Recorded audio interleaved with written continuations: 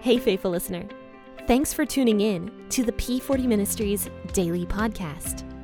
This podcast is dedicated to helping you grow spiritually so you can grow personally. Let's grow together by building a consistent Bible reading routine. This is Jen, your host, and today we will be discussing the book of Matthew.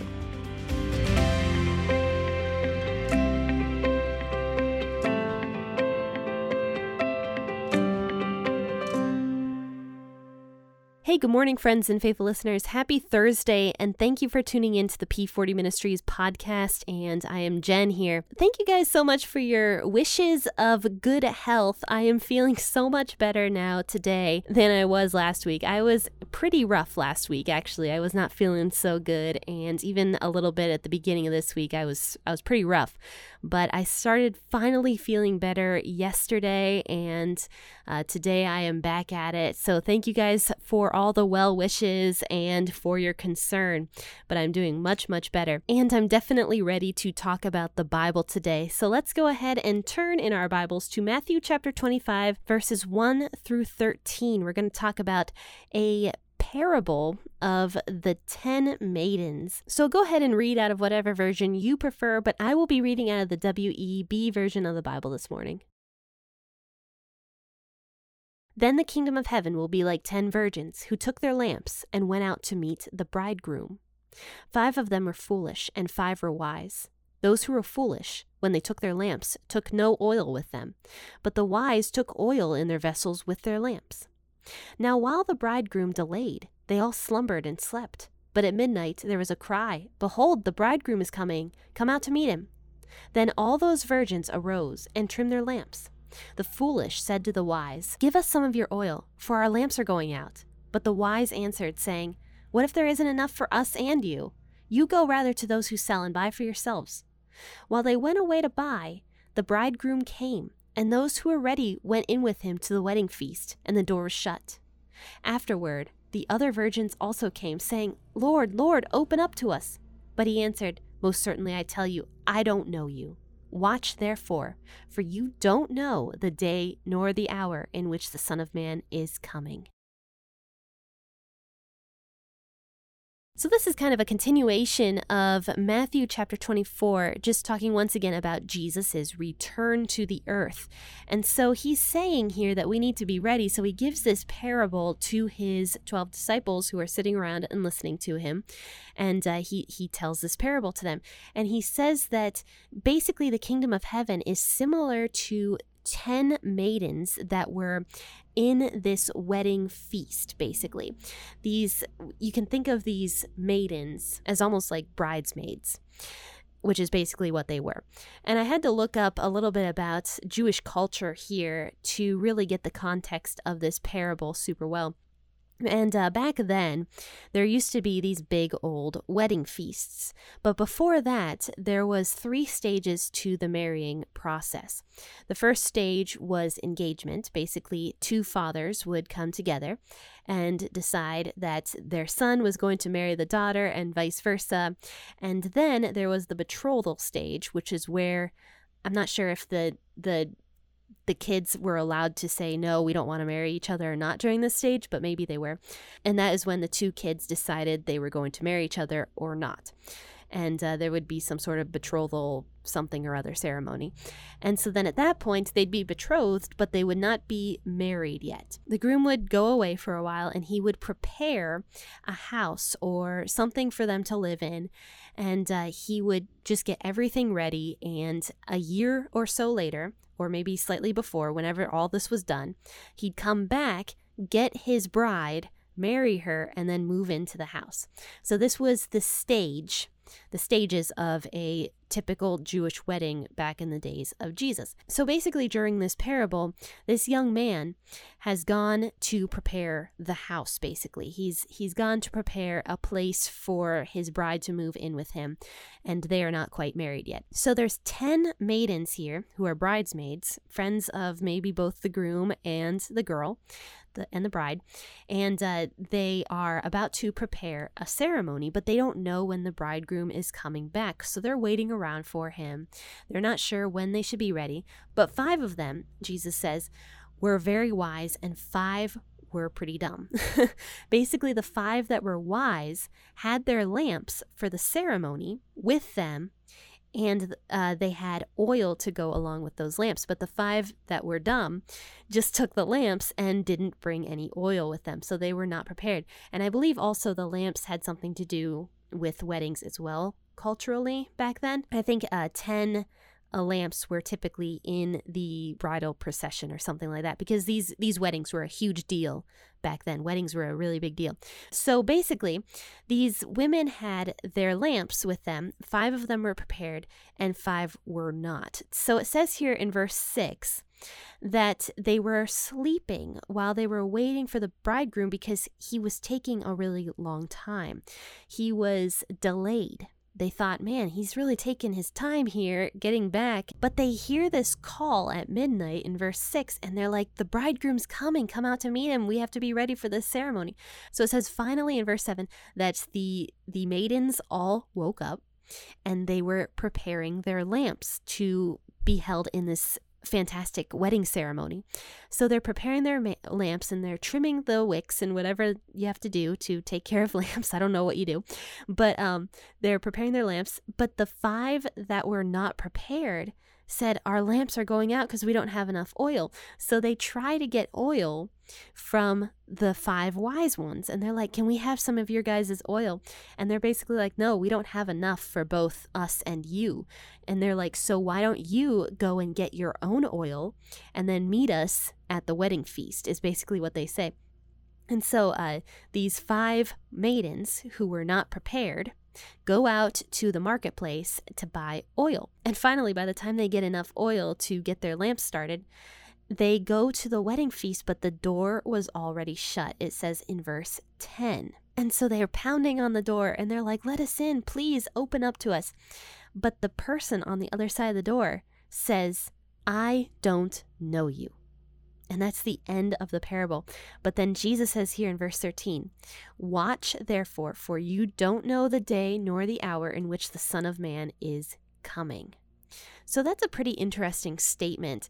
And I've been thinking a lot about this parable since reading it, because I have a tendency to be like, oh, things aren't bad enough yet. Jesus isn't going to come back yet. And I think I've even said that on this podcast before, that I don't think we're in the end times. I have said that before.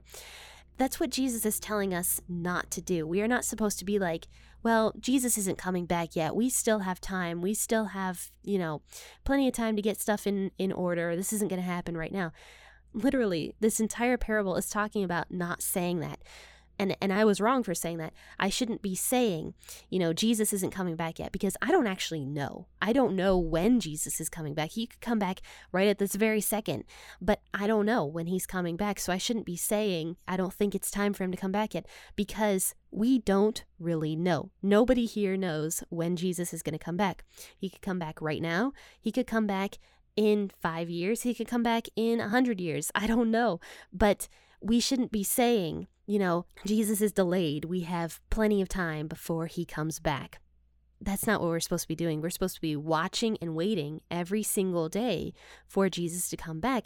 And I've been thinking about this because Jesus keeps saying this in the entire 2 chapters we've been talking about, both Matthew 24 and now Matthew 25. Jesus keeps bringing that point home. Watch and wait for me. Don't say I am delayed. And he keeps saying this over and over and over. So if Jesus is saying this, it must be very, very important to him. And because it's important to him, it has to be important to us. So we need to make sure that we are watching and waiting for Jesus to come back, and that we are not being like these 5 bridesmaids who were not prepared for Jesus's coming. We need to make sure that we are not doing that, because if that does happen, if we are not prepared for Jesus's coming, the door will be shut and we will not be able to go through that door. So the consequences are too great for us to be like, oh, Jesus is not coming back yet. The consequences are far too great. So we need to be ready and waiting for Jesus to return at this exact moment, even if he may not return at this exact moment, but maybe he will. And we need to make sure that we are watching and waiting every single moment and that we are prepared for that. So one thing I was really wondering during all this is, how do we prepare for Jesus' second coming? What does that look like exactly? And I think the biggest thing that looks like is just acting like Jesus' first coming was important to us. Recognizing that we need a savior, recognizing that Jesus came and that he died on the cross for us. So I think it's important to remember that all the time. And I think that we need to just make sure that we're actively drawing closer to God in our day-to-day lives. I think those are the two ways that we can really look forward and be ready for Jesus's coming, is just recognize our need for a savior and what Jesus did for us, and also actively drawing closer to Jesus every single day. So just taking time to spend with Jesus. We can read the Bible and sometimes we're in a completely different world and we're not listening to anything we're reading. I think it's important for us to, really try to spend time with Jesus in a way that we're not just reading the Bible just to read it, to get it over with, but we're trying to take it in for ourselves. And, praying to Jesus. All of these things can actively help us draw closer to Jesus every single day. And I think that is very, very important to do as we wait for Jesus's second coming to happen. And I think the third thing we can do is just share the gospel and help other people recognize this stuff as well. That was the Great Commission. That was what Jesus told Christians to do before he went back to heaven. He told his disciples, go out into all the world, preach the gospel to everybody. And so that is what we are supposed to do as Christians, is to firstly have the Holy Spirit recognize our need for a savior. Secondly, draw close to Jesus. And thirdly, go out and preach the gospel, whatever that may look like for you. I mean, you don't have to be a missionary to another country. You don't have to do anything crazy like that. But just looking for little opportunities with your friends and family members and neighbors and whoever else that might be open to listening to the gospel. That is one way we can spread the gospel, and it is hard. In my opinion, I am a terrible evangelist. I don't enjoy evangelizing. I'm not a great communicator, in my opinion, but I have to do it because that is what Jesus called us to do as Christians. And I'm not the perfect Christian and I'm not the perfect evangelist, but Jesus does understand and he does see our hearts and he knows that we try, I think, and he is very loving and very forgiving. But one way or the other, I think that in order to wait for Jesus and be ready for his coming, like I said, once again, we have to have the Holy Spirit and recognize our need for Jesus, for a Savior. Secondly, we have to draw close to God every single day. And thirdly is to spread the gospel. I think those are three ways we can watch and wait every single day for Jesus's coming. So, friends and faithful listeners, thank you once again for tuning in this morning to the P40 Ministries podcast and for liking this episode. But make sure you go to my website, www.p40ministries.com, and take a look at the brand new resource I have for you guys. It's completely free. I did a 30-day growth challenge for reading the Bible. And yes, I know you guys listen to the podcast, and that is one way that you listen to your Bible and read it. But this is a very simplistic challenge that if you sign up to my website, you will get to this PDF in your inbox. And it's a PDF that I put a lot of thought into, and I thought I'd try to design it really nicely for you guys. But it's a growth challenge of reading the Bible every single day. And it's just very simplistic passages with growth steps that you can take every single day for 30 days to really try to grow closer to Jesus in different ways, whether that be, writing a poem or, journaling or doing something. I thought of more stuff than just writing, I promise. I thought of a lot of different ways that we can actively grow closer to Jesus on a day-to-day basis. So go to my website and download that just by putting your email in the subscription box, and you will get that PDF growth challenge in your inbox. But friends and faithful listeners, I'll see you tomorrow, 6 a.m., bright and early. Happy listening, and God bless.